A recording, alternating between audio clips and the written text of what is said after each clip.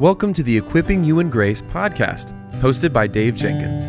The Equipping You in Grace podcast is a podcast about helping Christians develop a biblical worldview in a conversational tone about issues inside and outside the church. Now, for today's episode, let's join our host, Dave Jenkins.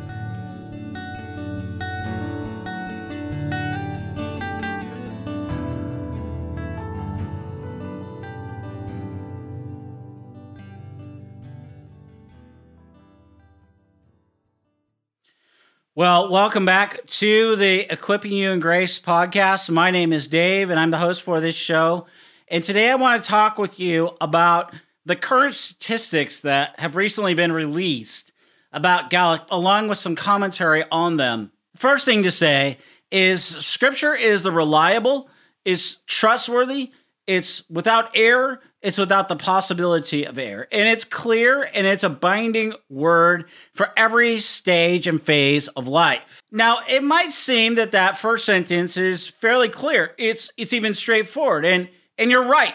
It's a clear summary of what Scripture and what the church has taught about Scripture. In the past few decades, though, we have seen a multi-pronged assault on the Bible. From quote unquote, if you're not listening, if you're not watching, I should say, I just used quotation marks when I said progressive Christianity, to New Age, to social justice, and to attacks on a biblical understanding of gender and sexuality. Additionally, there is the growing influence of the New Apostolic Reformation. And you know what? Let's be honest. The list just never seems to end. And amid these ongoing attacks on the Bible, it must also be said that the statistics on biblical and theological illiteracy keep getting worse and worse. A recent Gallup study states that now 30% in 2011 and 24% in 2017 believe that the Bible is the literal word of God. Let me say that again. A recent Gallup study states that now just 30% in 2011 and 24% in 2017 believe that the Bible is the literal word of God. Now, these statistics, and the reason that I repeat it that way, is because in the 1980s, for example, 40% of people thought that the Bible was the literal word of God. Now, if that isn't shocking enough, recent research reveals that 29% of Americans believe that the Bible is a collection of fables, legends, history, moral precepts recorded by men. Now, this is really important because the opposite of this is, as Christians, we believe, as I stated at the beginning, that the Bible is reliable, it's trustworthy, it's without error, it's without the possibility of error, it's clear, it's binding on our lives, and it's for every phase and every aspect of our lives. Well, Scripture in Titus 1:2 says that God cannot lie. This means that when since God has spoken in His Word, and His Word, the 66 books, contain the Word of God, it means that if God errs in some way, then His Word is not without error, and it also means something else. It means that God isn't holy. But we call this the controlling attribute of God, the holiness of God in the Bible. God is revealed as a holy God. That means that God must always act in accordance with His revealed character and will. And that's what Titus 1:2 is saying.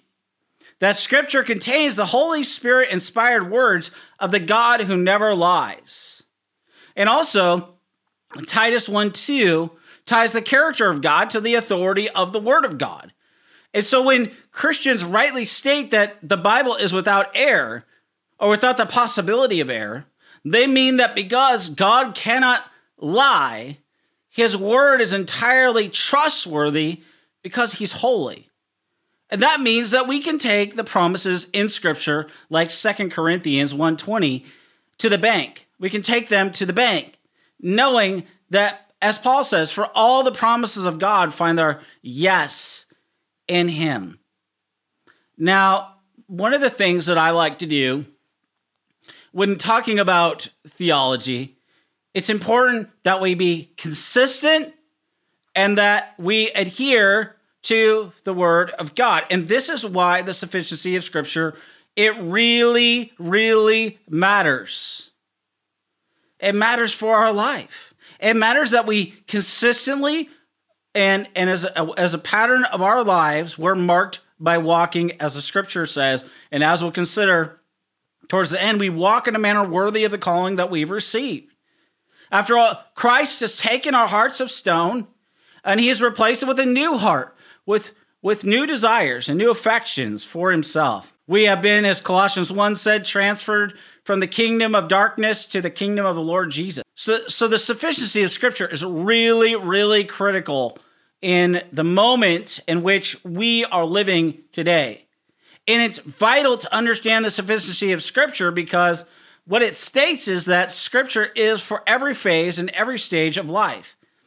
And so earlier I read the statistic where people believe that Scripture is full of fairy tales, myths, and legends, and so on and so forth. Well, that belief undermines the sufficiency of Scripture. Because remember, the sufficiency of Scripture is for every phase and every stage of life.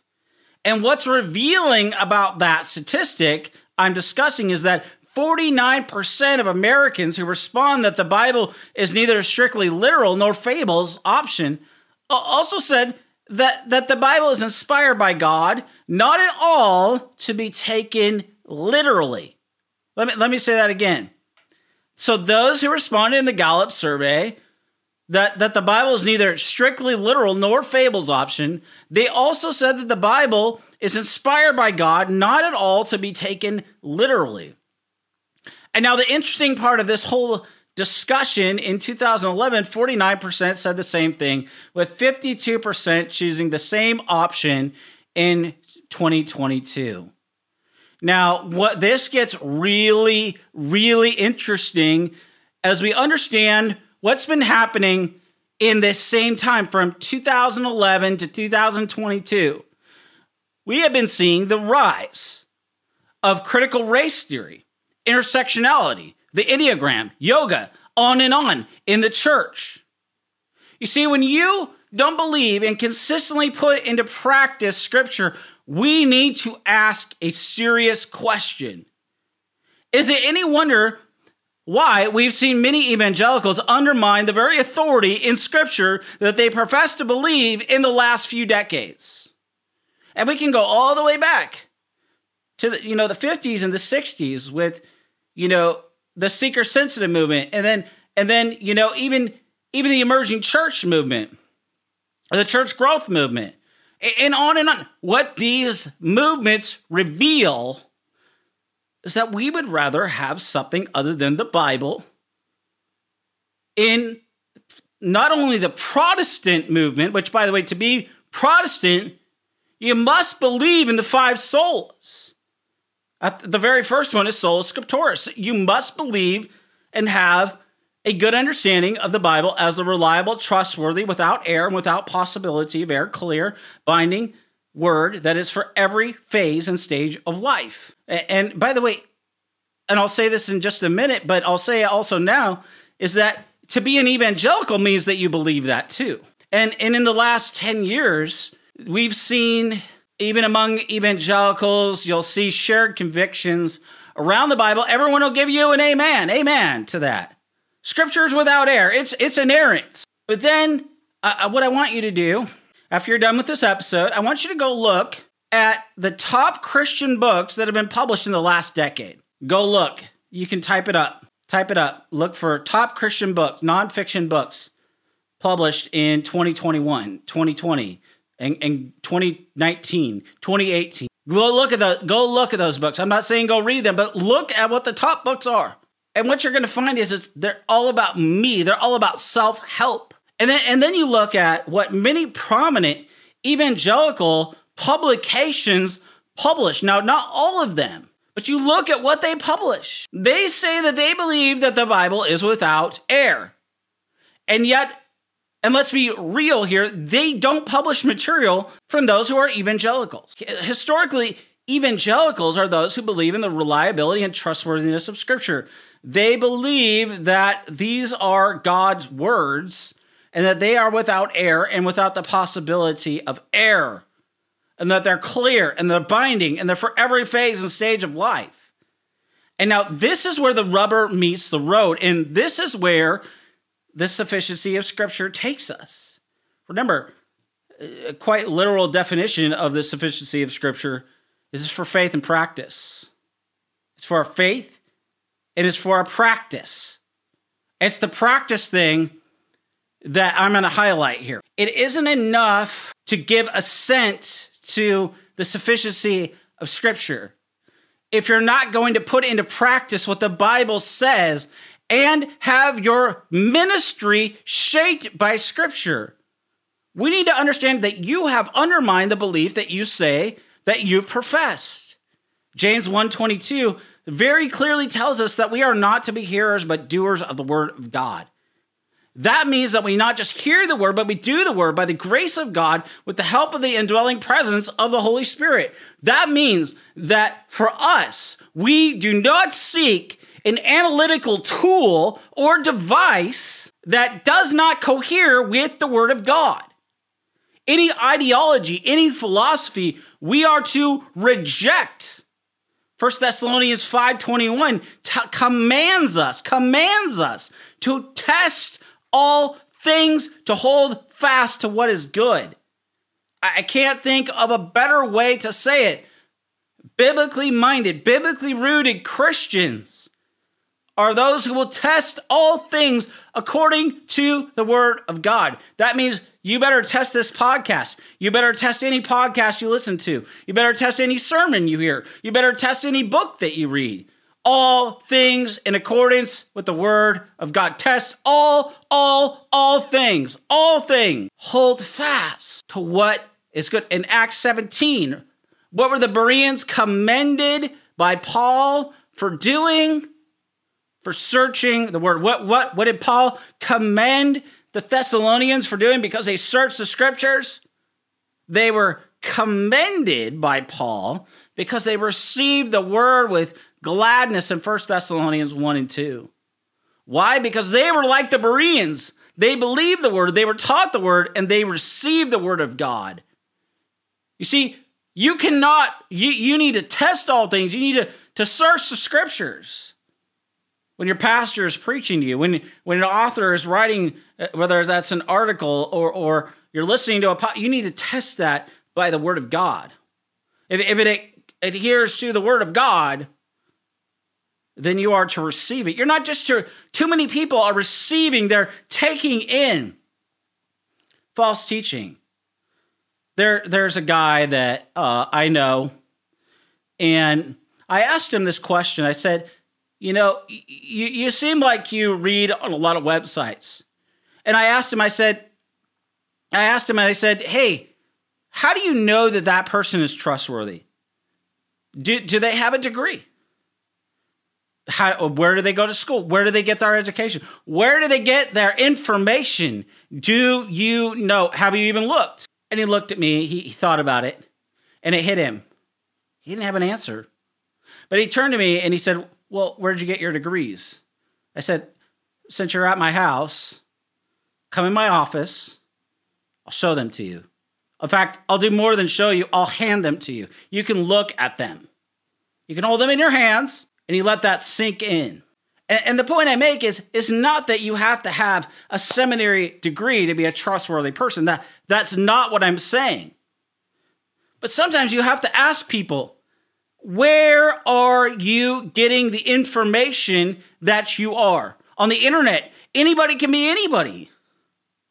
We can say whatever we want to say with seemingly little to any accountability. Where are you getting your information? Do you know that the people, do they even have a bio? Do they even have a statement of faith? Do they have something where they state what they believe?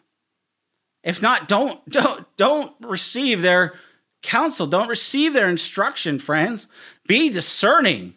See the red flags for what they are. Maybe they have some abhorrent doctrine. and they're hiding behind it.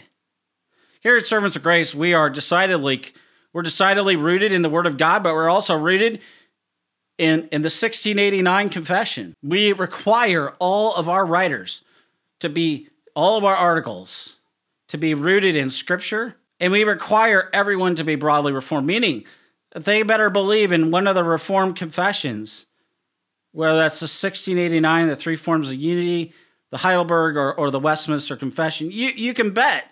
Because, and even just a word on that, confessions and those things, they don't mean that they're above the Word of God, but these things are been tested by time, by faithful men and women, and they've stood the test of time because they adhere to the timeless and authoritative teaching of the Word of God.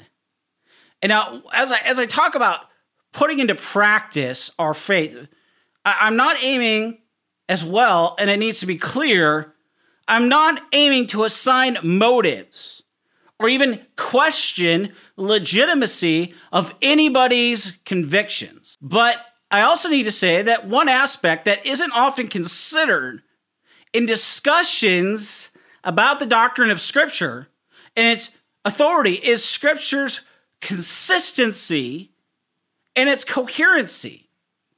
Now, all of us are imperfect in the practice of our convictions. The Scriptures also teach to walk in a manner of the worthy of the calling that we have received in Ephesians 4:1.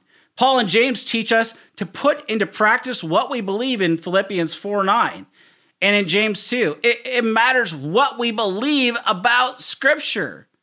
But it also matters that we put Scripture into practice, daily practice, by walking this walk of faith in light of what Scripture teaches and being obedient to the revealed will of God. And here's a question that every Christian needs to ask. How can we put into practice the convictions that we undermine? This is a question we all must ask, and it's a convicting question. If we're honest, we all undermine the convictions we believe because we don't practice the very thing that we believe, that we do the very thing that we know we shouldn't. That's why James says, to us, it's sin.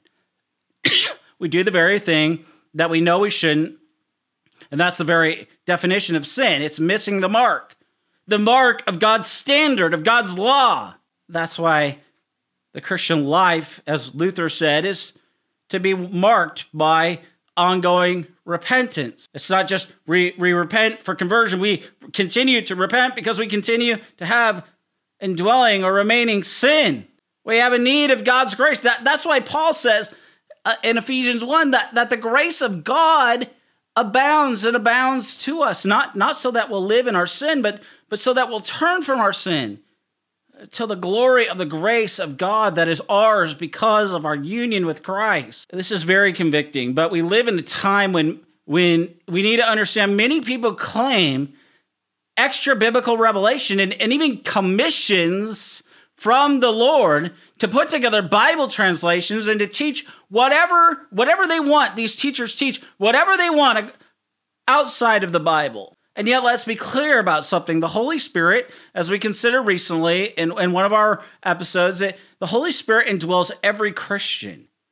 He, the Holy Spirit, aims to use the Word in our lives to point us to Christ from the Word so we can grow to be more like Christ. That's what Romans 8:28 and 2 Peter 3:18, which, by the way, 2 Peter 3:18, it commands us to grow in the grace and knowledge of our Lord and Savior, Jesus Christ. Now, what these statistics reveal for us is that the battle for the Bible that was waged in the 1970s, we need to understand this battle for the Bible is not over. It is not dead and gone. My dear brothers and sisters in Christ, we are living in a time, and make no mistake about it, and I will state it emphatically for you, we are living in a time when the Bible is under assault. I mentioned earlier, it's under assault from critical race theory. It's under assault from the Enneagram. It's under assault from the yoga. And these are, by the way, there's over 70 plus books published by Christian publishers on the Enneagram. The Enneagram is a device that is rooted in pagan philosophy. Yoga is the worship of demons. It's a doctrine of demons. Critical race theory is an analytical tool rooted in pagan philosophy. And yet we are seeing these things, these quote-unquote analytical tools, being used in the church today to suggest that Christians need to obey. Now, these are actual things that many Christian leaders, quote-unquote Christian leaders, are telling Christians in their churches to practice the Enneagram, to practice Christian yoga, to engage in critical race theory and intersectionality and more. And we haven't even got to the gender and sexuality, and Adam is a real person in real history. My friends, the Bible is under assault in our day. But it's not just in our day. The Bible has been under assault and will be, because Scripture confronts us with the question, do you believe God? Will you take God at his word? And will you obey the word of God? If so, you must believe and you must practice the word in your everyday walk of obedience. Dear Christian, you must stand on the word of God. You're commanded to rightly handle the word of God in 2 Timothy 2:15. Discernment is not an option at our times. It's a must at all times, Paul says in 1 Thessalonians 5:21. We must contend for the faith once and for all delivered to the saints, Jude 3 tells us. We are to speak the truth in love, Ephesians 4:15 tells us. We are to give an answer for the reason for the hope that we have, and to do so with gentleness and respect, Peter says in 1 Peter 3:15. Furthermore, the reason given for all this by Paul to Timothy is vital to say in 2 Timothy 2:24-25, which says, and the Lord's servant must not be quarrelsome, but kind to everyone, able to teach, patiently enduring evil, correcting his opponents with gentleness. God may perhaps grant them repentance, leading to a knowledge of the truth, and they must come to their senses and escape the snare of the devil after being captured by him to do his will. Another fascinating aspect of this Gallup poll is how it coincides with the perceived importance of religion in America. In 2022, 44% said religion was important, down from 60% in 2022. And during this same period, the conviction that the Bible is the Word of God went from 30% to 20%. You see, dear brothers and sisters, the point of all this is to say this. The battle for the Bible is not ended. It is as old as the Garden of Eden, and it will continue until Christ returns. And in between today and the return of Christ, let's be faithful to the Word of God. Scripture reveals from Genesis to Revelation and everywhere in between the glory of Christ. Scripture is enough for us because it's the only way to know God. Scripture is enough because it reveals a sufficient Christ to meet every need in every phase and every stage of our lives. And this is why the sufficiency of Scripture matters, because it is for the faith and the practice of the Christian, or as I like to say, it's for every stage and phase of our lives. You see, dear brothers and sisters in Christ, the time to cower is not now. It's not time to cower in fear, brothers and sisters. The time is for us to stand on the Word of God without apology, without compromise. We must proclaim the glad tidings and the good news of Jesus from the Word of God. You know what? We have a word from God. It's in the Word of God. It's in the 66 books, the 39 in the Old, the 27 in the New. The whole Bible is reliable. It's trustworthy. It's without error. It's without the possibility of error. It's clear. It's binding on our lives. It's for all of life. And so it matters not just that you believe the Bible, but how are you doing it practicing? As one of my friends, biblical counseling friends, likes to say, how much of God's word can you access? And how much of God's word can you use in your ministry? It's a very, very convicting question, but it's very pertinent to our discussion today.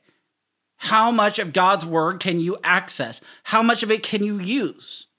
And even, let me take that a step further, how much of it, not for the other person's benefit, but how much of it for your own benefit, for the benefit of your soul, for your own sanctification, for your own growth in the grace of God, how much of it are you practicing? And where you're not practicing, let's be honest. 1 John 1:9 says, if we confess our sins, he is faithful and just to forgive us and to cleanse us of all unrighteousness. Let's be about the business of owning up to our sin and calling what it is, and not just saying, you know what, that's for somebody else. Don't call your sin. Confess your sin and do what the text says in 1 John 1:9. Turn to your Savior, run to your Savior. The author is Hebrews 12, tells us the author and finisher of your faith. In fact, in the next verses, in 1 John 2, 1 through 2, it tells us that Jesus is our advocate before the Father.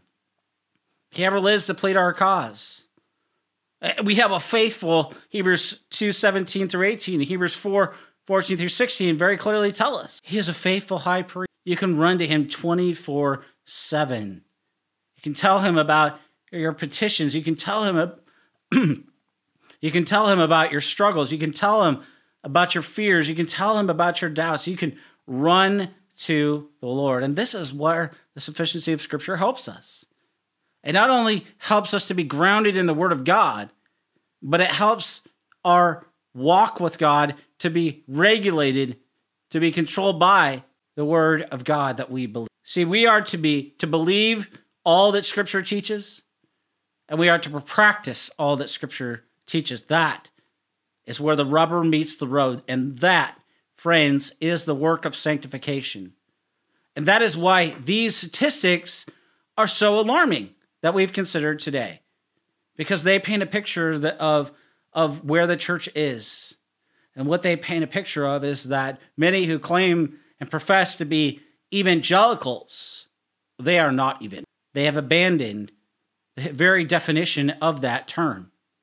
Because to be an evangelical is to believe in the reliability and trustworthiness. It is to believe that the Bible is without error. And to be a Protestant means that you believe, historically, you believe sola scriptura. You believe that the Bible is reliable, trustworthy, and you believe in the sufficiency of Scripture. Friends, these are not trite matters. We live in challenging times. We need to be grounded in, and we must be shaped by the Bible, and we must stand on the teaching of the Word of God, and we must understand what the church has about the Bible. And we're going to talk about that for the majority of the rest of the year.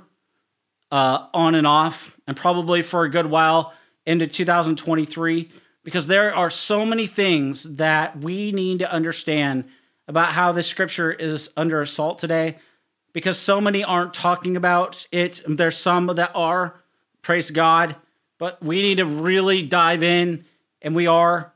And so I want to encourage you to invite your friends to listen or watch these episodes. Please share them with your friends and family. Come and let's join together and let's stand on the Word of God in a day where the Bible is under assault.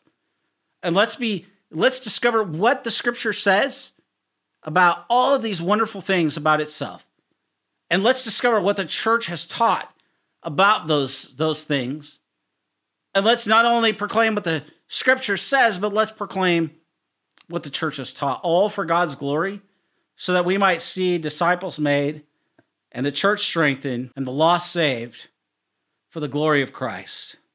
I want to thank you for listening or watching this episode of the Equipping You in Grace podcast. Until next week, may God bless you and keep you.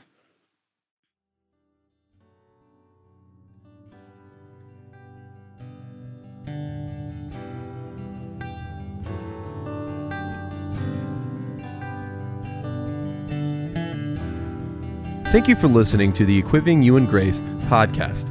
If you enjoyed it, please subscribe, rate us on the app, and share this with your friends and family on social media. If you want to find us on social media, you can find us on Twitter @Servants of Grace, on Instagram @Servants of Grace, or by searching @Servants of Grace on Facebook. You can also find this episode and many others like it on the front page of our website, servantsofgrace.org.